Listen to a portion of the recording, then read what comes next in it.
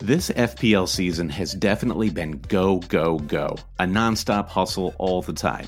Matches, deadlines, unexpected blank and double game weeks, on top of everything the real world has had in store. Sometimes you need a moment to turn off and hit reset. That's when you reach for Coors Light. It's made to chill. For me personally, supporting Fulham during this last year has been a true roller coaster ride. Honestly, when that Adama Traore goal flew past Areola in the 92nd minute of game week 31, the only thing that saved my mental state, the only thing that calmed my nerves, was cracking open a Coors Light. There's only one beer out there that's literally made to chill, and that's Coors Light. The mountains on the bottles and cans even turn blue when your beer is cold. That way, you always know when it's time to chill. When you need to hit reset, just open a Coors Light. It's mountain cold refreshment made to chill. And listen, everyone, summer is pretty much here. It's about to get hot in New York. An ice-cold Coors Light is such a perfect way for me to beat that summertime heat. Coors Light is the one I choose when I need to unwind. So when you want to hit reset, reach for the beer that's made to chill. Get Coors Light and the new look delivered straight to your door with Drizzly or Instacart. Coors Brewing Company, Golden, Colorado. And as always, celebrate. Hello, I'm Brandon Perna, host of That's Good Sports, a 10-minute-ish daily NFL comedy podcast. Have you ever wished for a crappy version of The Daily Show, but only about the NFL? Then, first and foremost, I implore you to dream much bigger. Secondly, I would recommend subscribing to That's Good Sports. Every weekday, I will be giving you NFL news, telling questionable jokes, and swearing just enough so you won't ever be able to listen with your kids in the room or car. I don't ask for a lot, but if you don't subscribe on iTunes, my wife said she will leave me. Thanks, and I look forward to putting my voice in your ear holes.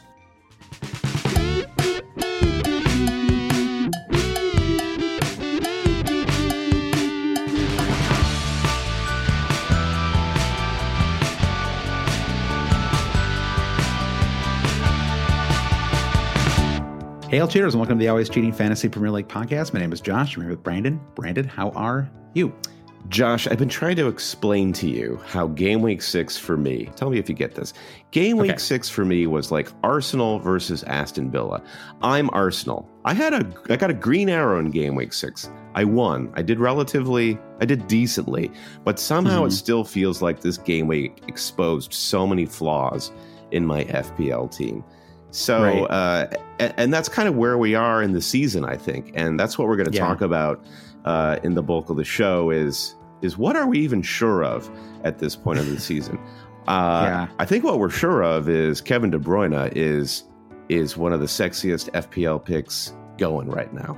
Would you agree with that one? Yeah, I'm with you on that one. And I'm with you on the I don't know what to think. It was a crazy game week. I mean, it was the experience of watching this game week. And I agree with you. I mean, I feel like I have the same thoughts about my team. I had a good game week as well. I finished on 73 points. I cut my overall rank in half, a little more than half, actually.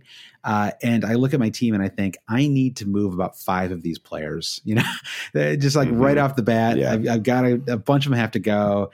I have 3 Man City players. I don't know if any combination of these 3 is the right 3 to have. It feels like there's so many questions still to, we talked about this a little bit on last week's podcast, but it feels very true still. There's a lot of unresolved questions. Mane versus Salah feels unresolved. Like so many things still hanging in the air. Right. Definitely. Yeah. So for me, we were talking about how it's kind of crazy. This is my first green arrow of the season. So game week 1, I had a pretty good game week, 98 points. And you don't get an arrow in game week 1 because you just are where you are, followed by 4 red arrows. So, slot it in there. So game week 6 is actually my first green arrow of the season. It's hard not to feel good about that, but I've only risen as high as 1.9 million overall. So it's hard to imagine that this is a positive place to be, but it is, right? Because like you were saying, you cut your rank in half. I rose 600,000 spots. Even though I'm still so far from happy with where my team is right now, this is a starting point of something. I have to build from here. I have to accept the fact that I'm not going to totally turn the season around overnight. Brendan, I was just going to say I have a little game for us here. Okay. So we both. I am. I'm not where I want to be right now either. I'm at 534,000 overall. Did have my rank. I feel good about that. I think you and I should both set a goal, and we'll update it on the podcast. Okay. So where do we want to be after game week 10? Okay. That's 7, 8. That's four game weeks from now.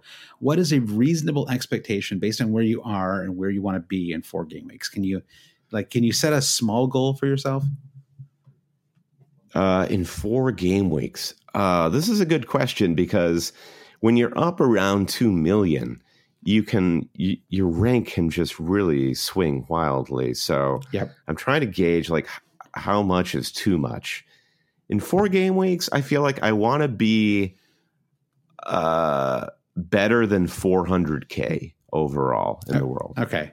So your goal is 399,999 overall. Got it. Yes. Okay. So that is, we'll update this over the next 4 weeks on the podcast. I am 534. 534. So my goal is I want to get in the top 150K in 4 weeks. Okay. So 149,999 is my goal for 4 game weeks from now. I think that's doable. I don't know. I mean, it feels like it's still early enough. Things are swingy enough.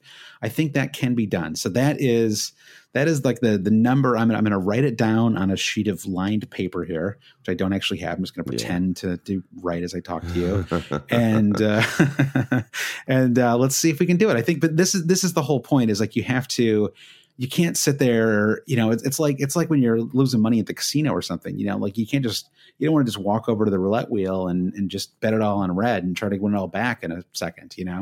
I mean, you can do that, but of course it can end disastrously. And it's kind of like having a wild card where it's all low owned players. It's like maybe it works, but most likely it won't. And so you just have to kind of set your goals, set your targets, keep meeting them, and then suddenly it's game week 20 and you're in the top 100K hopefully. Yeah. All right. Let's quickly talk about our teams real quick, how we did in game week 6. I made no transfers, so now I've got 2 in the bank. And my biggest folly was putting Cantwell at the last moment first on my bench and Lundstrom second on my bench. So Cantwell came in for Sterling. Lundstrom with his 12 points remains on my bench. And it was all about the Aguero captaincy. I'm feeling very, very emboldened when Aguero puts that penalty in. But you see that final scoreline of 8-0, and Aguero walks away with just a goal and an assist. Pretty gutting, I had to say, because not because I don't want to be too negative about it, because if you get a goal and an assist from your captain, that's great. You're blessed. Right. But if it's an 8-0 victory and Aguero is, I think, fundamentally kind of a differential for a lot of people who are listening right now. And that was an opportunity for me to really make strides. That was an opportunity for me to hit that 399 and 999 overall rank in one. I mean, to see it from your perspective, I can understand what you're saying, because you want it to be like that Salah at home to Watford 2 seasons ago or whatever, right? You're thinking you're going to get 25 goals out of your 25 points out of your captain. You're going to get like a 50-point haul from him and just leapfrog everybody. And so I can see that perspective. I mean, at least you had De Bruyne too. So in the end, even if you captain De Bruyne, it's only an 8-point difference. Not too massive. I think this was when the economy was really pumping, Josh.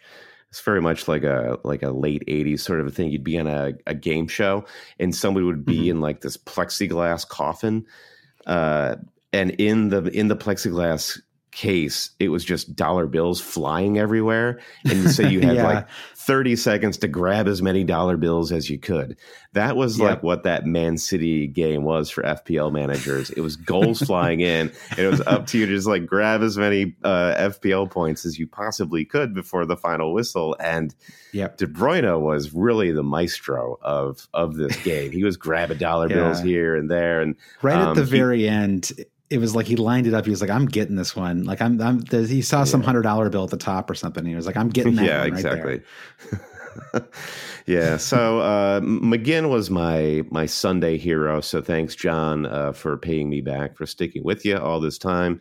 You remain a deeply unsexy FPL pick, but I'll stick with you for the near term. So 63 points, not too shabby. Green Arrow. How about you, Josh? How'd your game week fare? Yeah, 73 points, really top heavy team. It was Matt Ryan, Kevin De Bruyne, who I captained, and Lundstrom. And that was basically it. Outside of a Salah assist, that was it.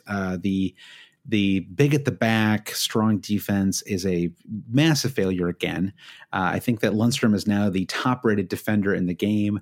Fouled. Maybe Trent is now. He might be in second. I don't want to pull up the stats as I'm talking here, but I think that Lundstrom is still first, and then maybe Vestergaard is second. Trent is third. So, one of those players is 7 million. The other two are 5 million, and I don't even know what Lundstrom is now, 4.3 or something. Started out at 4 million though. So clearly, and once again you see goals from Aubameyang. Tammy Abraham looked very threatening. Callum Wilson scores again. And I have a non-playing 4.5 million forward, and it's hard not to feel like, okay, like some things have to change. I feel like I'm still having to work on taking some money out of the defense, putting that into the attack. I have 2 transfers as well. I didn't burn a transfer this week, so there's a lot to think about. I'm feeling positive right now, but I also feel like I'm not quite sure what the best move is. There's this. I want to move money up front, but I also kind of want to move Van Dijk to Trent, which is, especially with Sheffield next, it feels very tempting. Yeah, for sure. Sheffield is, God, I could talk. I feel like still don't know anything about Sheffield United, but we could still talk about them this entire podcast because they're top of the table. God knows how. They seem like a really stout team. But not boring, surprisingly. Yeah. They're kind of easy to root for in a way. Listen, I'm rooting for him every day, Josh. I still actually, you remind me, usually I have to follow all of the new Premier League teams on Instagram when they get promoted. I'm not as up on my Sheffield United as I ought to be because I just don't follow them on Instagram. I got to see how they train. And then you can do bib theory. You can say, oh, he's got the bib on this week. He's not going to be starting, start to do some bib analysis. FIFA 20 promotional event theory is the new bib theory. There was this whole theory going around that Trent isn't at the game. He's actually at a FIFA event right now, or I don't know what that theory was about, but the internet will lie. And certainly teams' Instagrams will lie to you. Fantasy Twitter, unfortunately, is about 50% trolls at this point. It used to be the trolls took up about 0.001% a couple of years ago, and now it's about 50-50, where every legit account is matched by a troll account. It's kind of hard to follow all this stuff, but that's why you want to join the Slack, Brandon. This is an early Slack pitch, but I'm going to do it right now, Brandon. I'm just going to do it before we do the Always Cheating Super League. Jump in there, buddy. Yeah. We had a great time. We had 2 new patrons this week. And Slack is it's a respectful place to be. It's also a great place for conversation, a lot of strategy going on there. There's an Ask Josh and Brandon section where we will answer anything from fantasy advice to I don't even know. We ranked the Star Wars movies recently. We do all kinds of different stuff in there.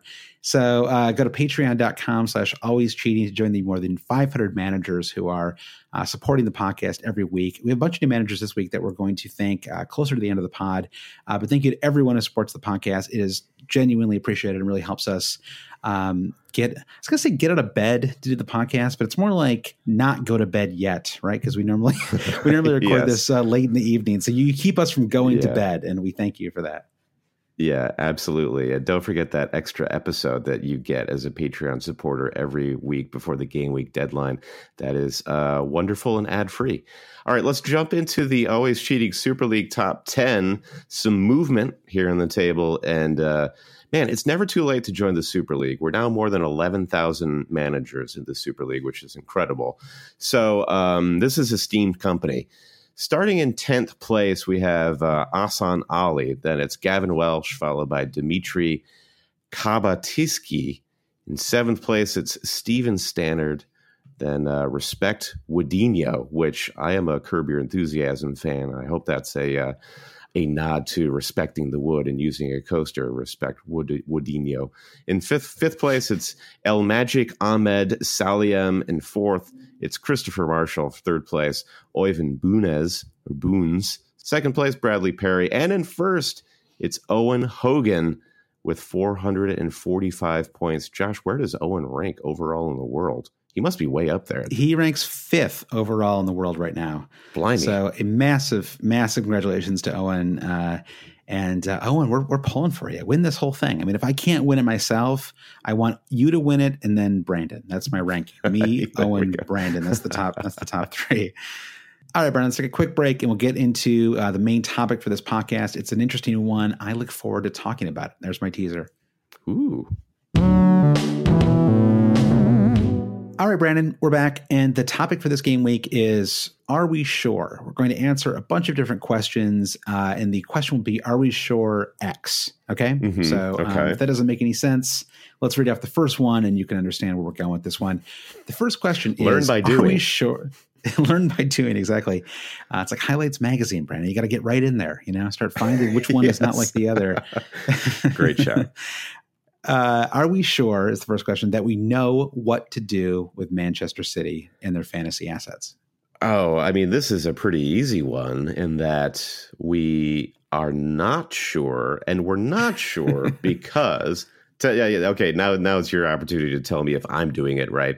I believe we're not sure, probably because there are too many interesting. I will purposely use the word interesting assets to choose from with Man City. Yes. And they all have their pros and their cons, right? Like Aguero has a pro in that he scores a lot of goals. His con is that he has this lingering theoretical rotation threat, and he's very expensive for our forward line.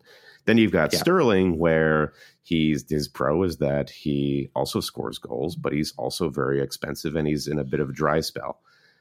Right. De Bruyne doesn't really have any cons. Am I stepping on a bunch of questions that we have?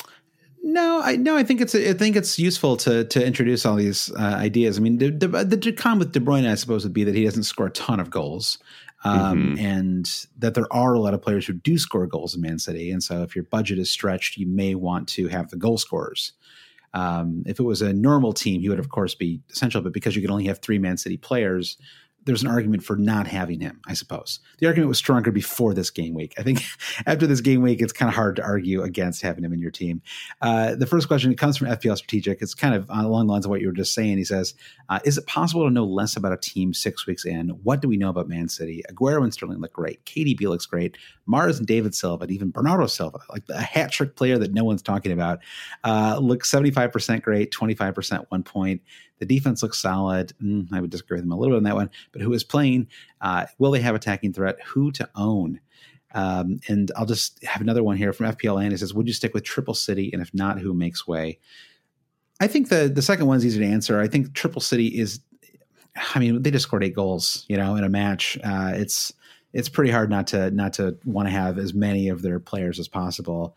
But if you were just, I know you just wildcarded, but if you were to wildcard again, would you wildcard in the same 3 Man City players, or would you think about having Otamendi or David Silva? What's your take on the best 3 to have? Yeah, I think that I would still be able to make a pretty strong case to go with the power 3 of Sterling, De Bruyne, and Aguero. It's really expensive, and if you do that, you're likely gonna have to go without Liverpool midfielders. Maybe you can squeeze in Firmino up front, and that's a huge risk. And I don't know if I can full-throatedly recommend it to everyone else because Liverpool still look great. So the gamble that you're taking there is that Liverpool are coming up against some tough fixtures, but of course Liverpool is right now at the moment the best team in the league. So it's a huge gamble. So if I wild card, do I do it again? Do I spend that much money? I probably shouldn't. I probably shouldn't be spending this much money. I should probably only have 2 of those 3 because I do want Liverpool coverage. But I think more broadly, what we always knew about Manchester City is that they do score a lot of goals. And when you score this many goals, the points get spread around. And that's where David Silva and Bernardo Silva and Mahrez come into focus.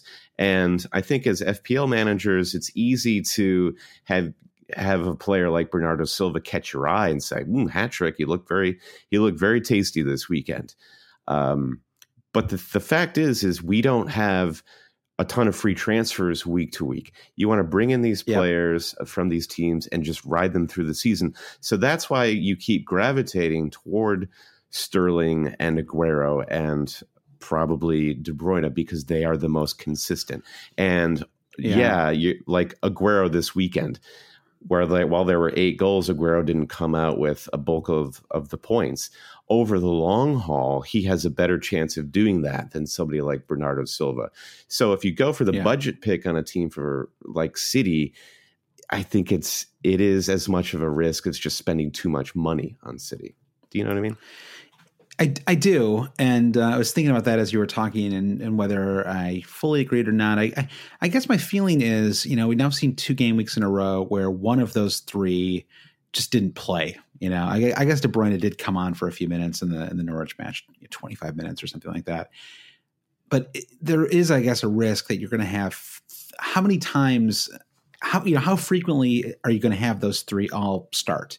And if it's not all the time, do you want to have the safety of a Mo Salah who is much more locked into that team every single week, no matter what? Or even maybe like someone like Firmino. I don't really know, like somebody from Liverpool, basically. And then I think if I was on a wild card right now, I would be picking between one of Aguero and Sterling. And I would just kind of take the hit from not having one of those 2. The way I'm doing right now, actually, without having Aguero, I don't feel good about it, but I do prefer the Sterling, De Bruyne, Salah combo that I have right now. But I don't know. So, I think Otamendi is really tempting though too at 5.4 million. It's kind of locked in. I thought he looked pretty surprisingly attacked. Maybe it was because they were playing Watford at home. I don't know, but we do need to point out the fact that Watford were abysmal. Dreadful. Watford were so dreadful, and they gave up within 30 seconds of that match. So that's true. I guess that is one of the caveats here. I mean, Otamendi, while he looked very attacking, he totally bit on Deulofeu and almost gave up a goal. So there are still some question marks with that defense. For sure. It's really tricky. Let's answer a couple more questions, Brian, and see if it'll help us resolve this debate. Let's do it. Kuhn Karam says, with the phenomenal performance of Mahrez and Bernardo, does Pep dare to keep this lineup? Is Sterling going to be the new Sane? Oh, that's like a knife in my heart. Is Sterling the new Sane? That is tough. Say it ain't so. Yeah, Mahrez did look great. That's for sure. If you just had to straight up pick between Sterling and Aguero right now, you could only have one. Would you? Who would you pick? I think I would go Sterling. I do feel like, as you were saying, they're all going to get rested. And Raheem Sterling has been playing nonstop, and he played nonstop through the international break. Two qualifying matches for England, and he needed a rest, particularly with the Champions League campaign up and running. I feel quite confident that Sterling's back, and he won't be going anywhere. We know Pep loves him. Sterling is one of the talismen in this team, so I like him, and I think the rest was the rest. It was what it was. And Kuhn Karam, they looked fantastic, but again, it was Watford, and Pep just is spoiled for choice. There are so many options. I think the decision he's going to have to make week to week is not, do I play Sterling or not? It's who gets to play. Is it Bernardo Silva or is it Mahrez? Does Gundogan get to play this week? The peripheral, they're not quite peripheral players, but those players beneath the class that is Raheem Sterling are the ones that are going to be on the bubble every week. I think that's a good point, because you can't look at this stuff in a vacuum. Like, we do live in a world where De Bruyne was just rested and then Sterling was just rested. So that maybe makes them a little less inclined to be rested moving forward. And Sterling played the full 90 the first 5 game weeks of the season. Yeah. And looked great. He scored 5 goals in the first 3 games. So maybe he did need a rest. Maybe he just needed a match off, just to recharge. He played the full 90 on Wednesday as well, away to Shakhtar Donetsk. So, and if you're Pep, I have no idea how to say that second word, by the way. Shakhtar Donetsk. Donetsk. Yeah, I think you've got it. It's a tricky one. Yeah. And if you're Pep, you look at Watford. They're the whipping boys of the league right now. You say, I can kind of roll with a different lineup here if I so choose. We will get the 3 points. It's not, we're playing at home. I think he could choose to do that. So the Sterling rotation doesn't concern me in the slightest bit.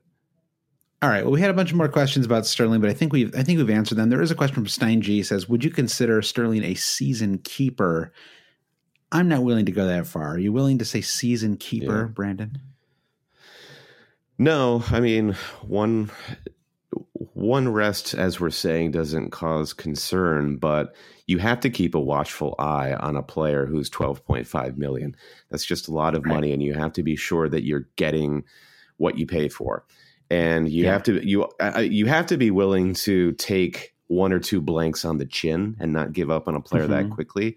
But if the dry spell continues, if say we see another rotation in the next 3 weeks or so, then I think you definitely consider moving him and seeing what happens. Agreed. Yeah, you remove that hat trick away to West Ham, and you're looking at a player who costs 12.2 million and has 2 goals in his last 5, no assists. So no assists on the season, which is kind of surprising. He had 15 last season, 17 the season before that, and 14 before that.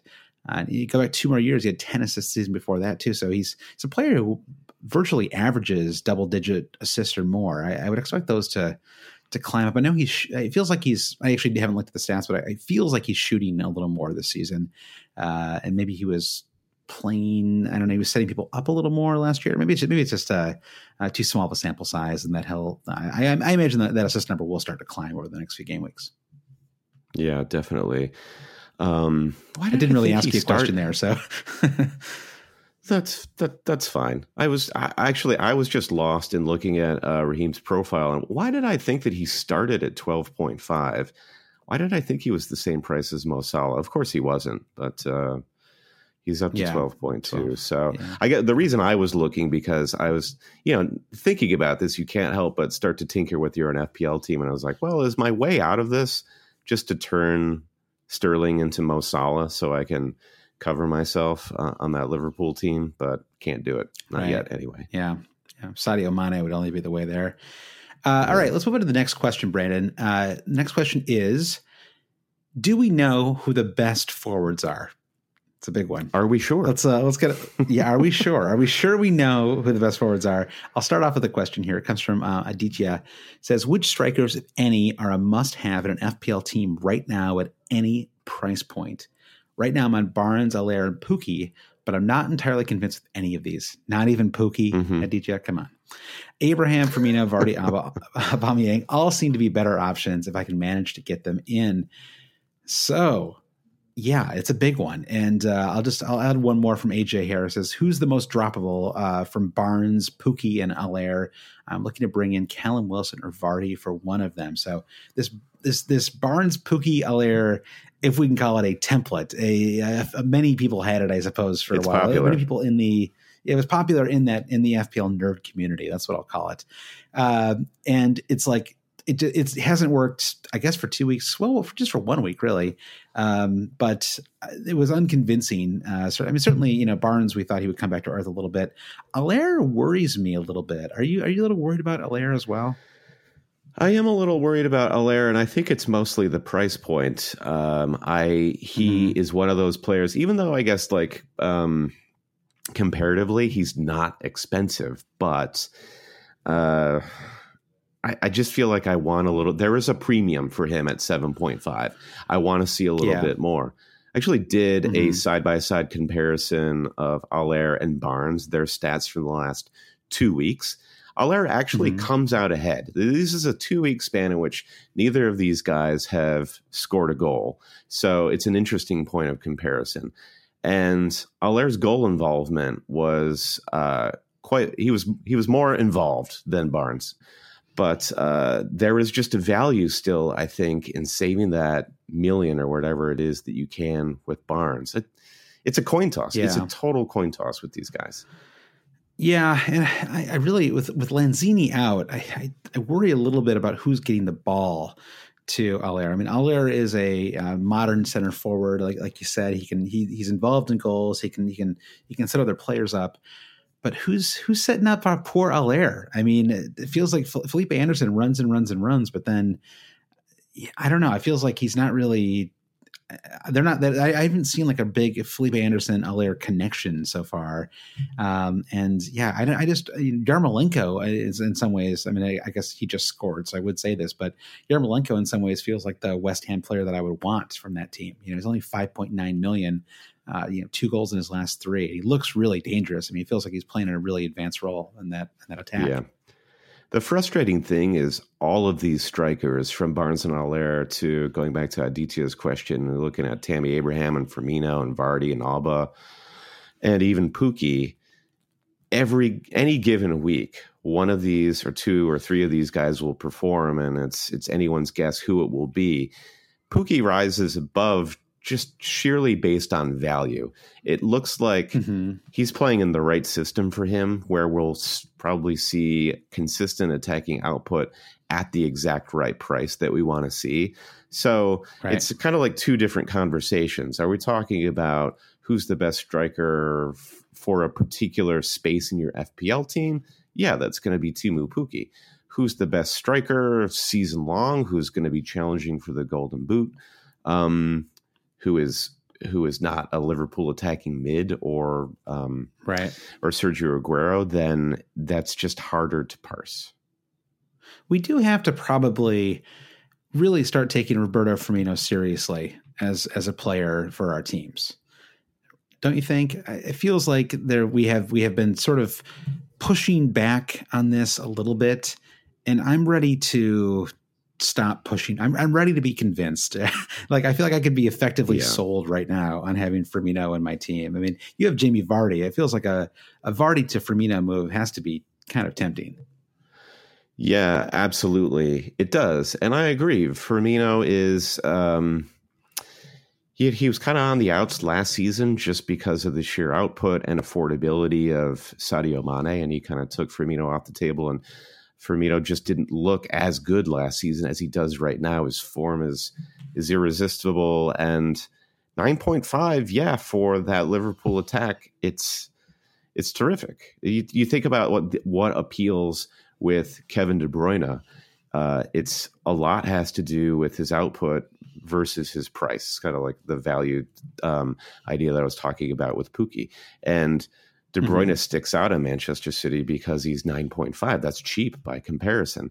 Similarly with Firmino, his 9.5 is looking like really great value for him. So I'm good with that. It just looks so good too. If we can talk about the eye test even a little bit, I mean, this guy is just having an incredible season. I feel like it feels like that whole Liverpool attack right now is just revolving around his brilliance, and the way he's setting people up and his generosity, but his audacity, for whatever reason this season, his audacity, the audacity of Firmino's hope, it just feels like he's got a lot of, I don't know. So he's added a few more goals this season, and he still has all of that attacking flair. He's a player who he's already at 9 bonus points on the season, which 9 bonus points through 6 game weeks is incredible. It means averaging 1.5 bonus points a match, which really starts to add up over time. That's like getting a couple extra goals basically from a striker. So I think I'm sort of interested. I mean, and the problem with the Vardy to Firmino move is that you just got through some of the trickier fixtures with Vardy, and now this really nice run is coming out for Leicester City, and so you probably can't realistically move right now, could you? No, I had the same thought. Vardy really has to stay for me, and A, I have other problems to solve, and B, you have to exercise a little bit of patience and not just Right. move on a whim. So the move is not to be made now. But can I ask you, while we're talking about Liverpool and where Firmino fits in and all that, what did you think of Salah's performance against Chelsea? It was kind of anonymous, I thought. I was a little surprised, actually, because it was, Azpilicueta was really on the Mane beat. And so you would have thought that he would have had a little more room over there with that kind of makeshift Chelsea defense. I would have expected a little bit more from him, but I don't know. I don't have a strong opinion one way or the other. Did he like take a shot in that match? It feels like he didn't actually have a shot on target in that game. I don't think he did. I think Tomori actually did a good job of tackling him throughout long stretches of the game. And this has been my long-standing issue with Salah is he gets, and this is his bonus point problems, he gets tackled so much. And he has these games where giveaways. He got dispossessed every time he touched the ball in this Chelsea match. I'm not trying to sow seeds of doubt here, but no, just really wonder about Salah's form sometimes. It's true, but not to sound really cliche here, but at the end of the day, he still got 4 goals, 3 assists, and 7 bonus points on the season. I think it was just an off match. They did play the Champions League at midweek as well. Sometimes you see a little dip in energy as a result of that. So I'm not really worried about him, and I still picked up an assist. So I'm not going to complain. That 5 points is still felt good after a lot of other players didn't perform this week. The European dip in energy is for real, especially when you're talking about the Europa League, because Wolves and Manchester United both really struggled. Arsenal struggled mightily, even though they pulled out that win against Villa. So Thursday night football is just continues to be a nightmare for teams. All right, Brian, the next question is, are we sure that we know who the best defenders are? What do you think? Are you sure you know who the best defenders are? Definitely not. Definitely not. I mean, sure, we were just talking about Virgil van Dijk minutes ago, best defender, certainly among the worst FPL defensive assets on Liverpool, oddly. It's a strange one. So you've got a question here from Tom Campbell, who he wants to talk about what I want to talk about. After 3 clean sheets, Tom says, on the bounce, are either of you guys prepared to revise your pod lifelong held regarding of the West Ham defense? So I'm sick to death of Lucas Digne after just 2 weeks. I think it was making the case for Digne just 2 weeks ago. Like, come on, 6, 11, and 5 with 1 blank. No. This guy's incredible. No one remembers. It's fine. Yeah. But this Everton team is it's strange. It doesn't look good right now. The attack in particular is obviously a major concern, a real issue. And I'm with you. I mean, the Digne thing is a real problem because he's $6 million. He's quite expensive, and you need to be getting. I mean, there's now 3 matches where he's had 1-1-0 as returns, and if you're spending $6 million on a defender, you're expecting a pretty consistent number of clean sheets. From them. Yeah.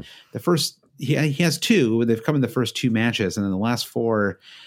I think the real concern is, are there players on Everton that he can actually assist? Like, who is scoring on the balls that he's putting in? If he's sending in a corner or, curling in a long, free kick or something like that, are there enough players in that team who can help him basically accrue FPL points? Yeah. And if not, is it just, do you just have to drop him? We were at the Black Horse on Saturday watching 3 different matches at the same time. Distracted by the goal fest that was City Watford, I look up late in the proceedings to see that Cenk Tosun was playing up front for Everton at the end of that Sheffield United game. And I thought, oh boy, it's come to this now. Yeah. It's really strange times at Everton. And so Lucas Digne is definitely on the chopping block this week with one of my free transfers. So I was poking around looking for, I just want to save some money. I was poking around looking for 4.5 defenders, and you've got some great options. However, a lot of these great options, say you're looking at Crystal Palace, they have a pretty dicey run of fixtures starting in game week 9. And who else was I looking at? Newcastle, the same. Southampton have Spurs and Chelsea coming up in game week 7 and 8. And then you get to West Ham. Yeah. So, Tom, I am with you. I am definitely coming around on West Ham. They have a great run of fixtures with Bournemouth, Palace, Everton, Sheffield United, Newcastle, Burnley in the next 6. And Diop is definitely on the short list of defenders to come into my squad this week. Cresswell too. I mean, unfortunately came in at 5. He's actually down to 4.9 million, but very attacking player on free kicks.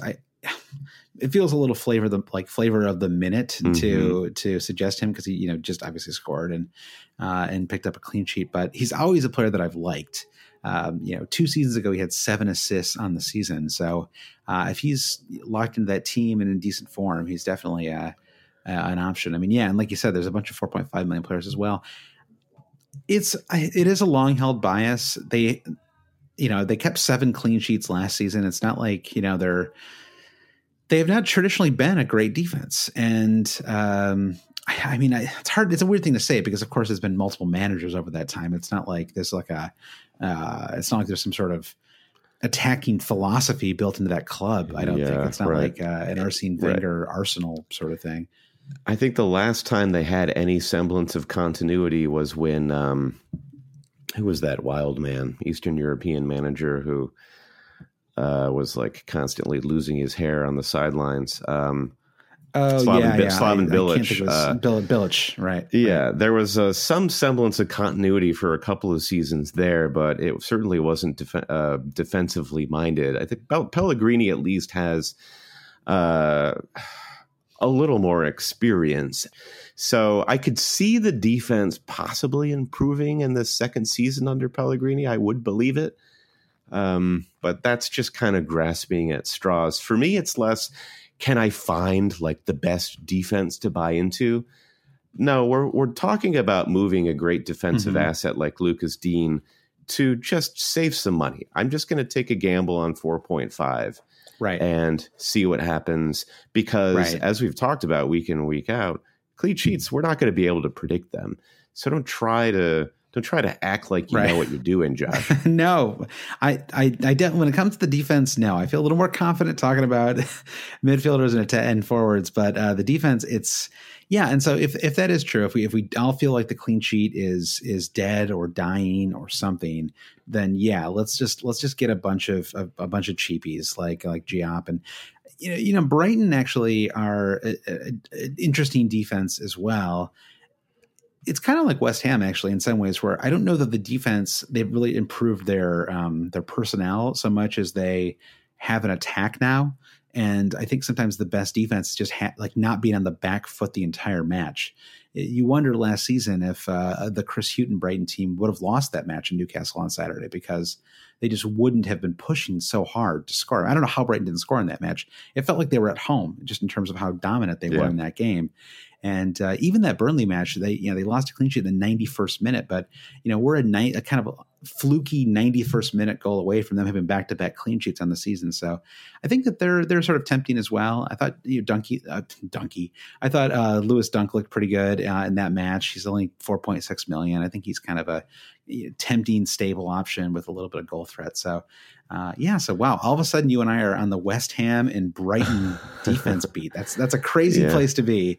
Yeah. Who would have thought? I think we do also have to mention Tomori, who I talked about. We were talking about Liverpool, Chelsea, and Tomori in the central defense for Chelsea is becoming even more prominent because of this knee injury to Christensen.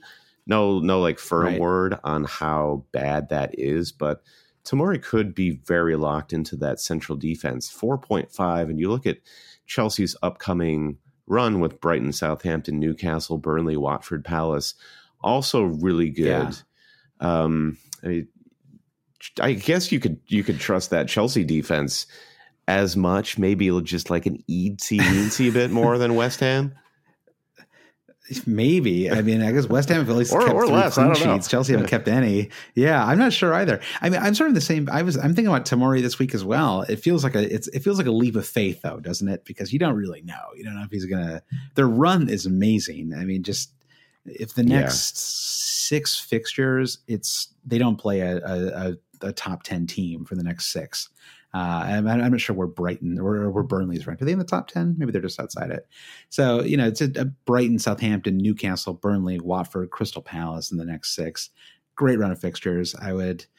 You would, I mean, if they're going to get clean sheets, it would be in the next 6. Yeah. So I'm definitely considering him as well. Don't get sucked in just because of that weird fluky goal that he scored against Wolves, which will likely never happen again. But still, so I think you're just kind of hunting for clean sheets and a little bit of bonus with Tomori.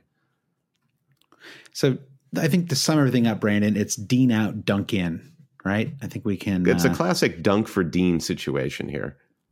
We've been there before. Name of this week's episode. Yep. Mm-hmm. All right. A couple more questions here, Brandon. 2 more to be specific. First one is, are we sure that we know who to captain? FPL Governor says, having one set and forget captain choice versus various fixture-based captaincy choices, which do you guys think is the better strategy in terms of overall season point returns? It's an interesting question. I mean, it's a classic question, but the last couple game weeks have definitely got me to reconsider it a little bit. Yeah. Just looking at this question now, my immediate response is FPL is a game, and I don't mean to say that FPL is a trivial enterprise. Don't think about it too much. What I mean to say is it's meant to be played. So the idea of setting and forgetting kind of rubs me the wrong way in that should I not really actually like every week take it as new choice? And when you're talking about a set and forget captain, what you're talking about is you're just looking at a player who continues to perform consistently. And in that, It's not really a set and forget captain. It's just a smart captain choice that you're making each week anew, even though you're telling yourself that you've set and forget because you're just not moving it around. Well, you're still thinking about it. That's true. We do talk about the bus team a lot on here. I mean, semantics aside, there are certainly times when it feels like there's a player that's pretty locked in as your captain virtually every game week. And there's certainly times when Mo Salah is like that. Yeah. I mean, 2 years ago, there was an entire season where he really was a set and forget captain. Yeah. I mean, you didn't forget that you set him as your captain or whatever, but like he was pretty locked in.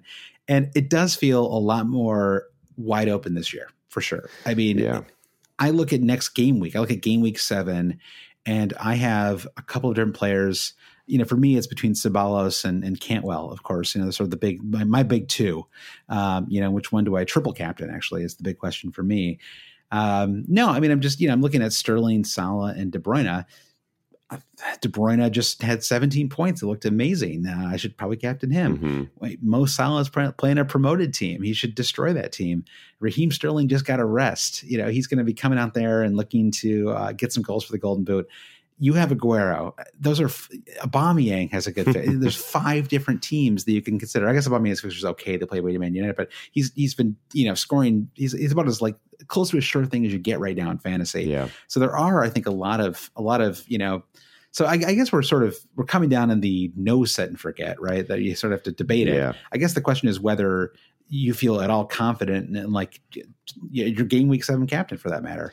So this is the painful thing we've played 6 game weeks and I haven't maximized my captain in any of them. So you think, well, had I just set the armband on one player over the course of 6 game weeks, it will maximize at one point. If I had it on Aguero all 6 game weeks, not that I had him all 6 game weeks, but for the purposes of this, I would have maximized at one point. So there is this fear of the moment I take a chance and go with my gut, then the guy who I should have set and forget with is going to haul. Well, like if you look back over the years of you playing FPL, I'm sure for each time you took a wild swing on a captain and your usual guy who you should have gone with hauled and the guy you took a risk with failed. There is another time where you took a risk and it landed.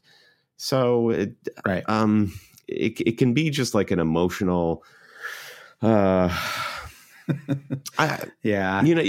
what I'm talking about.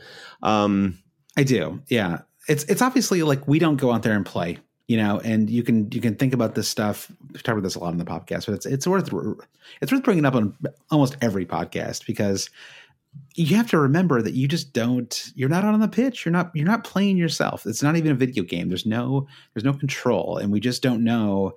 There are games when Aguero can score 4 and scores 0, or scores 1. And we saw this on Saturday. There are matches where a player just isn't getting involved for whatever reason. Some defender has the match of their life against them, and just shuts them down.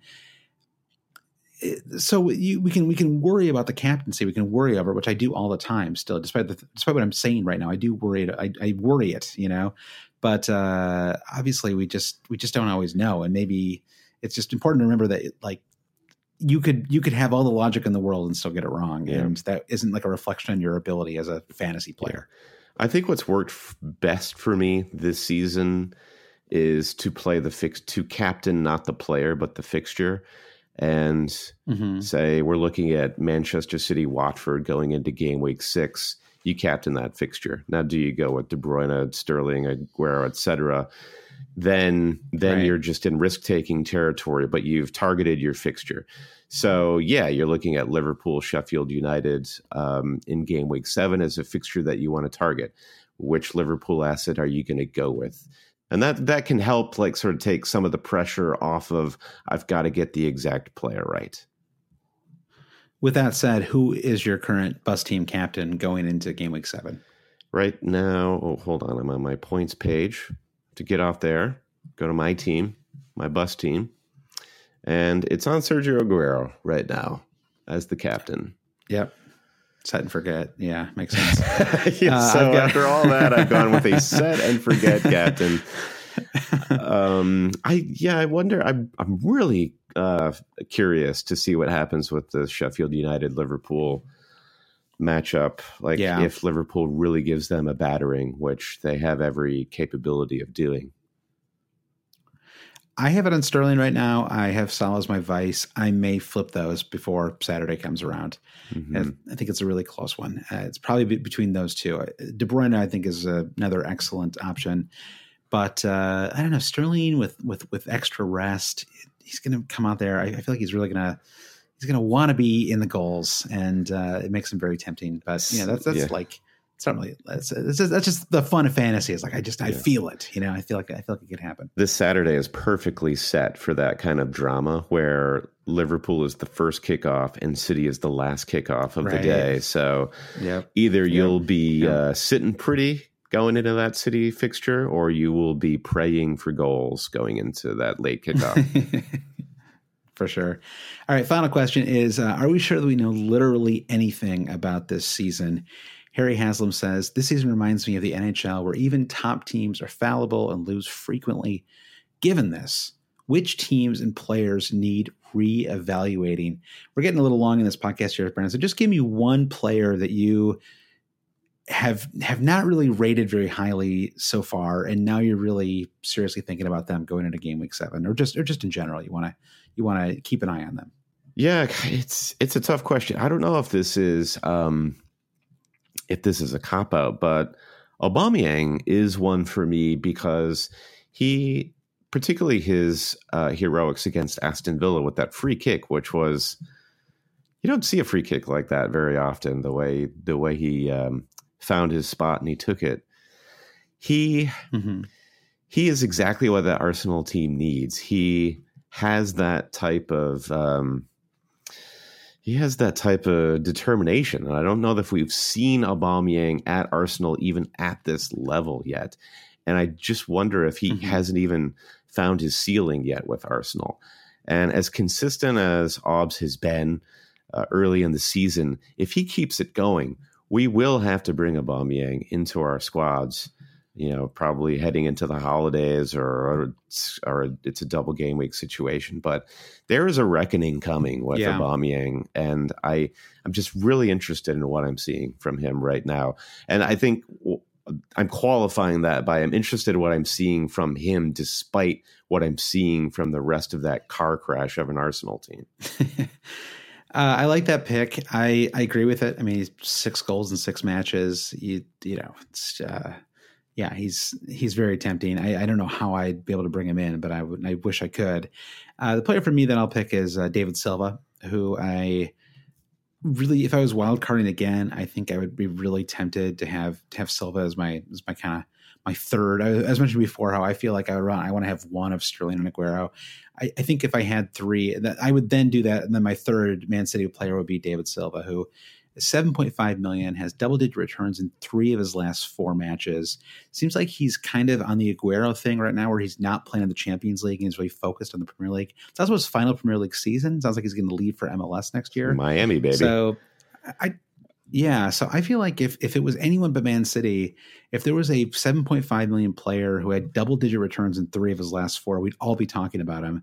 But as it is, he's 9.2% owned and really flying under the radar, I think, as a great fantasy asset. Not hugely explosive, but I think at that price, you can even deal with him getting rested and rotated a few times. Yeah. And now we're sure. Now we're sure about everything. That was a great section. Now we know more, I think. Yeah. All right, Brandon, let's take a quick break, and then we'll get back. We have a short lightning round this game week. Josh, let's take a moment to talk about Harry's Razors. Join the 10 million who have tried Harry's and claim your special offer by going to harrys.com/Blue Wire. Why try Harry's? Let me tell you why, Josh.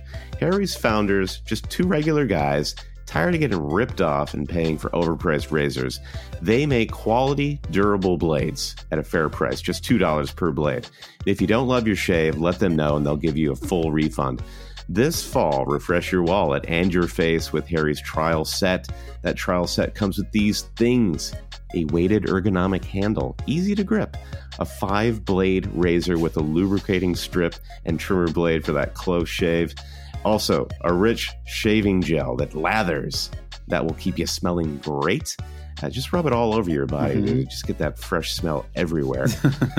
Also, a travel blade cover to keep your razor dry and easy on the go. So you just want to throw it into your bag or your suitcase on a work trip. There you go. Harry's has got you covered. Listeners of Always Cheating can redeem their free trial set at harrys.com/Blue Wire. Remember, go to harrys.com/Blue Wire to redeem your free offer and let them know that the cheaters sent you. All right. Brandon, I also want to talk about my bookie. Brandon, I am excited because the Lions are 2-0-1. My Detroit Lions, it's probably like the best start they've ever gotten off to. They're not even 3-0. It's just 2 wins and a draw, and that alone is probably the best they've ever done to start off the season. Is this like a football league table? That's incredible. It is, yeah. Ties are very rare, but they started the season off with a tie, which was very unusual. As a Lions fan, like just starting the season off with a tie, by the way, was like the best feeling I've ever had. Like, we never feel good as a Lions fan. You just endure the season. Anyway, Brandon, it's a great time to bet on the Detroit Lions. I would not say that very often, but now is the time. And let's face it, where you bet is just as important as who you're betting on. That's why we, the cheaters, go to MyBookie. It's fast, it's easy, and they pay when you win. If you're betting the NFL this season, do the smart thing and bet with MyBookie.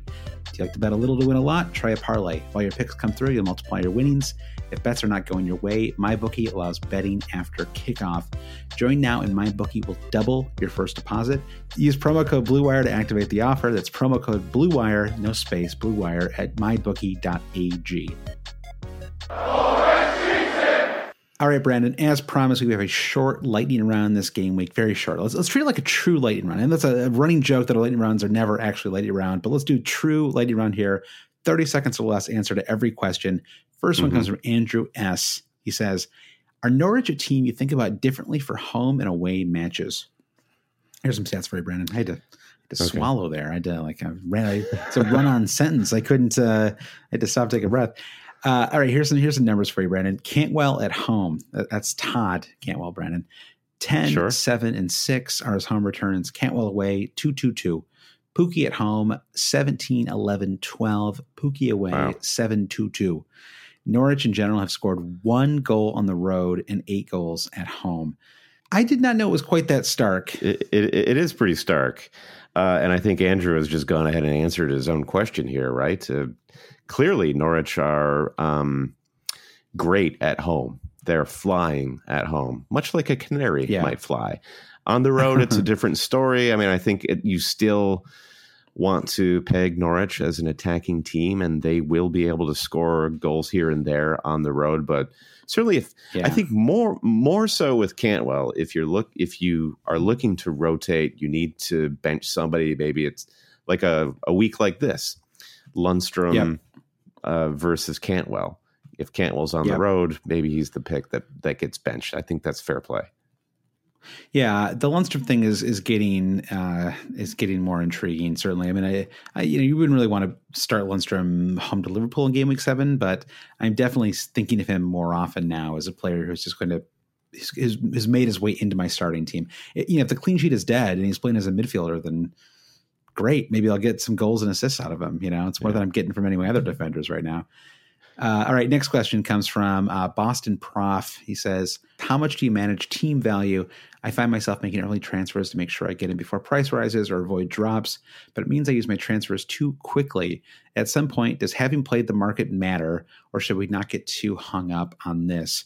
This is actually something you went into in a kitchen table pod a couple weeks ago, and I thought you really hit the nail on the head. So what's a short version of this? How much do you value team value? How much do you manage team value? Well, I wish I could remember what I said that was so smart and articulate, Josh. Let's see if I could replicate that. Team value it's at once important and not important. Like if team value is going to force you into making a transfer that you maybe have a shred of doubt about, or there is a midweek match that could throw that transfer into risk, then it may be too risky and the value is not worth it. But also value late in the season when you're looking at playing your late season wild card, team value can be the difference between getting in an extra 6.5 midfielder versus a 5.0 midfielder for the home stretch. And that can count. So you sort of be mindful of it, be aware from it, but don't let it dictate what you do. Yeah, I have nothing much to add there. I'll just say that, team value is not really a factor that I take into account when I'm thinking about my transfers. I think about maybe a little more on a wild card. Makes you more likely to bring in someone like Lundstrom if you're doing an early wild card, because you're like, well, he's just going to keep rising, and let me just bring him in right now, sort of regardless of fixtures, just to have him there on my bench. So, all right, next question comes from Jeff Waugh of Schma. He says, does the official FPL lack of two-factor authentication and the inability to deal with compromised accounts? We had a real kerfuffle this weekend. I feel bad for the managers who were affected by that. Does this all mean that we're one hack away from humility? What do you think about the controversy, Brandon? Or we're one hack away from being freed and we can go get a new hobby. I thought it was, you never like to see people get hacked and lose accounts that they've been a part of, that they've had for years and years and years. That's awful. I mean, we talk about this mostly in respect to why does it take so long for the official FPL site to update the points? Like, what the heck is taking so long? Like, we're still waiting for the head-to-head tables to update, 6-7 hours after. Yeah. And here in the US, not that, everything is better over here, because it surely isn't, but some things are better. And the things that are better include fantasy games. And, when we play an NCAA March Madness online pool, points update instantaneously. These sites are just seemingly bulletproof. And I think the official FPL site has a long way to go to make it more user-friendly, to make it quicker, to just make it better. And if people are getting hacked, then that's a huge problem. Fix it. All right, Brandon, one more question here. I guess we're in a real team value mode right now. Robert Hunt says, when is a -8 justified? I think of hits as a for more than one game week move, i.e. they repay over time, not necessarily instantly. Mm-hmm. So what do you Correct. think? When is a -8 justified?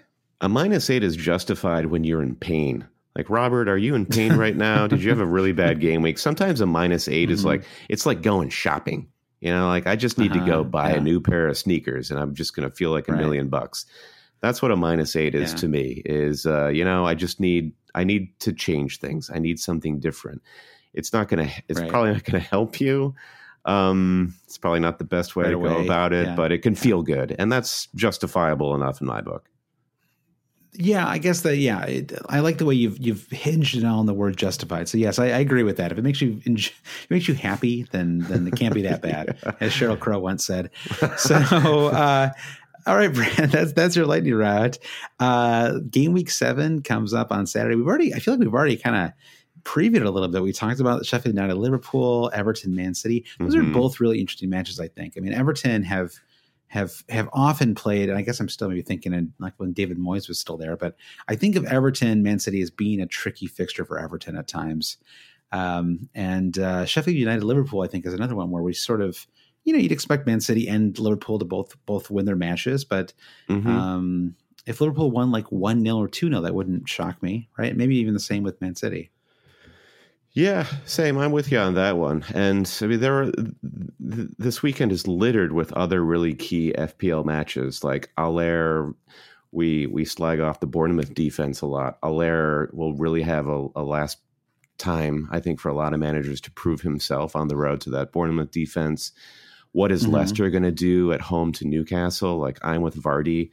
Is Maddison going to be healthy? I think that's a really key FPL match on Sunday. It's the only Sunday match.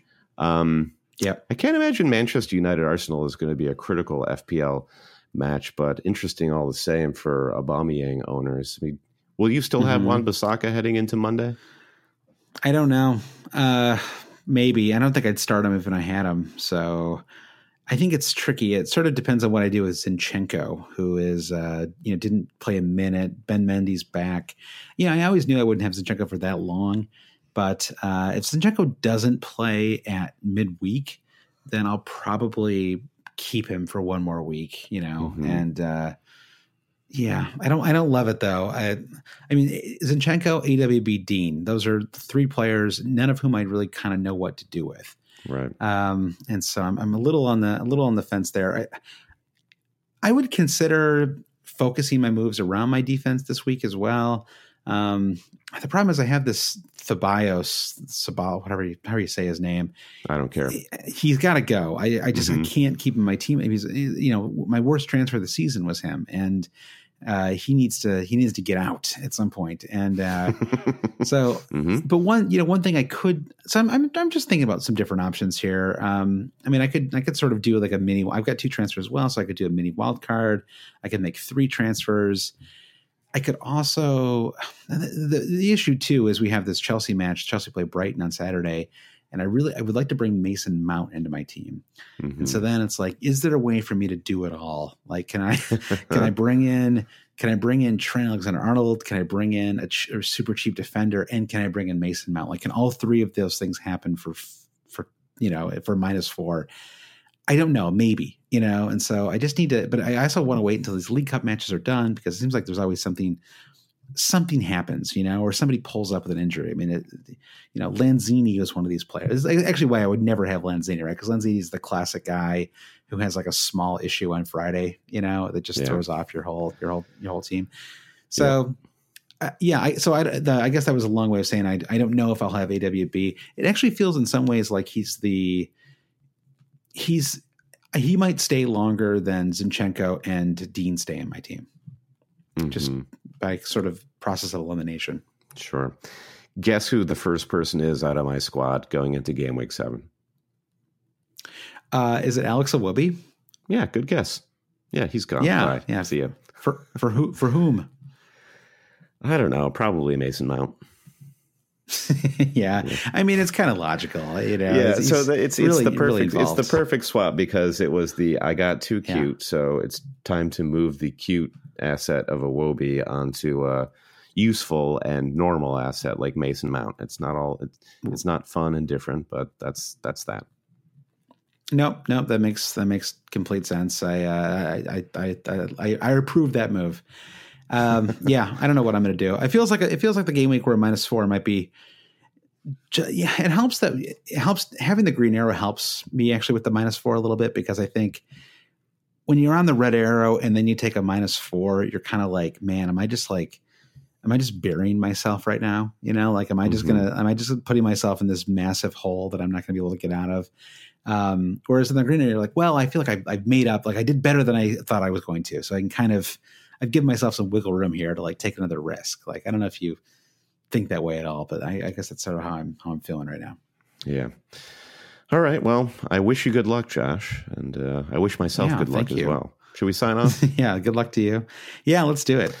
Cool. All right. Remember, visit our Patreon page if you want to support the Always Cheating Pod. We're at patreon.com/always cheating, where you can find ways to access an exclusive ad-free podcast every week, access our private Slack channel with lots of great Rate My Team talk, and access directly to me and Josh, and t-shirts and all sorts of other stuff. Again, that's patreon.com/always cheating. Now is the time in which we thank our great producers. Josh, run through those names. All right. Producer thank yous. Peter Boddicktal, Barry McGuire, Paul Herzig, Victor Forberg, Skogang, Alan Creasy, Blair Jacobson, Nick Wright, Stan Niehaus, Kaya Christine Lelang, Brian Chin, Travis West, Frederick Kean Gransky, Dave Wagner-Lodahl, Brian Jacobson, Andy Penn, Jazz Binning, Christian Carter, or Chris Carter. We should probably just call him Chris Carter, right? Babas Kuhn, because that's what he goes by. Yeah.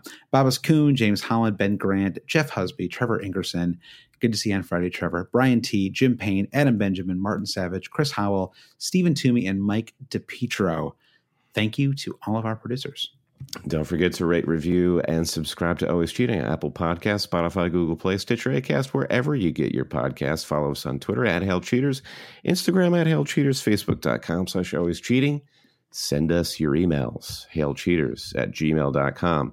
For all this, plus the way to join our Super League and our shop with t-shirts and coffee mugs, just go to our website, alwayscheating.com. I wanted to say a special thank you to Claire, who we met at the Black Horse, as well as Sam, who came all the way from Norway bearing chocolate and great Norwegian kits from the team that he actually helps to manage, which was amazing. It was awesome to meet Sam. That kit is super nice. I am not a huge kit wearer, but as soon as I saw this, I thought I'm actually going to wear this kit. I'm really excited about it. And I mean that. You know what? We'll wear the kits, Brandon, together, look like dorks, and we'll take a photo of it, and we'll share it on the Twitter and Instagram. Brendan, before we go, can you thank our new patrons? Yeah, new patrons, all at the Lord Sorloth tier. Thank you to Sean, Gunnar, Tobias, Letinen, Saktitat, Kwan Chatanya, my friend. Sorry for the pronunciation. Tom McLean, Neil Grant, Claire Hennigan, great to meet you, Claire. Simon Coombs, and Nicholas Nevelainen. Wonderful names today. Thank you for your support, and thanks to everyone this week for listening to Always Cheating, and good luck in Game Week 7. Yeah, sounds good. Yeah, we'll see you next week. Poku forever.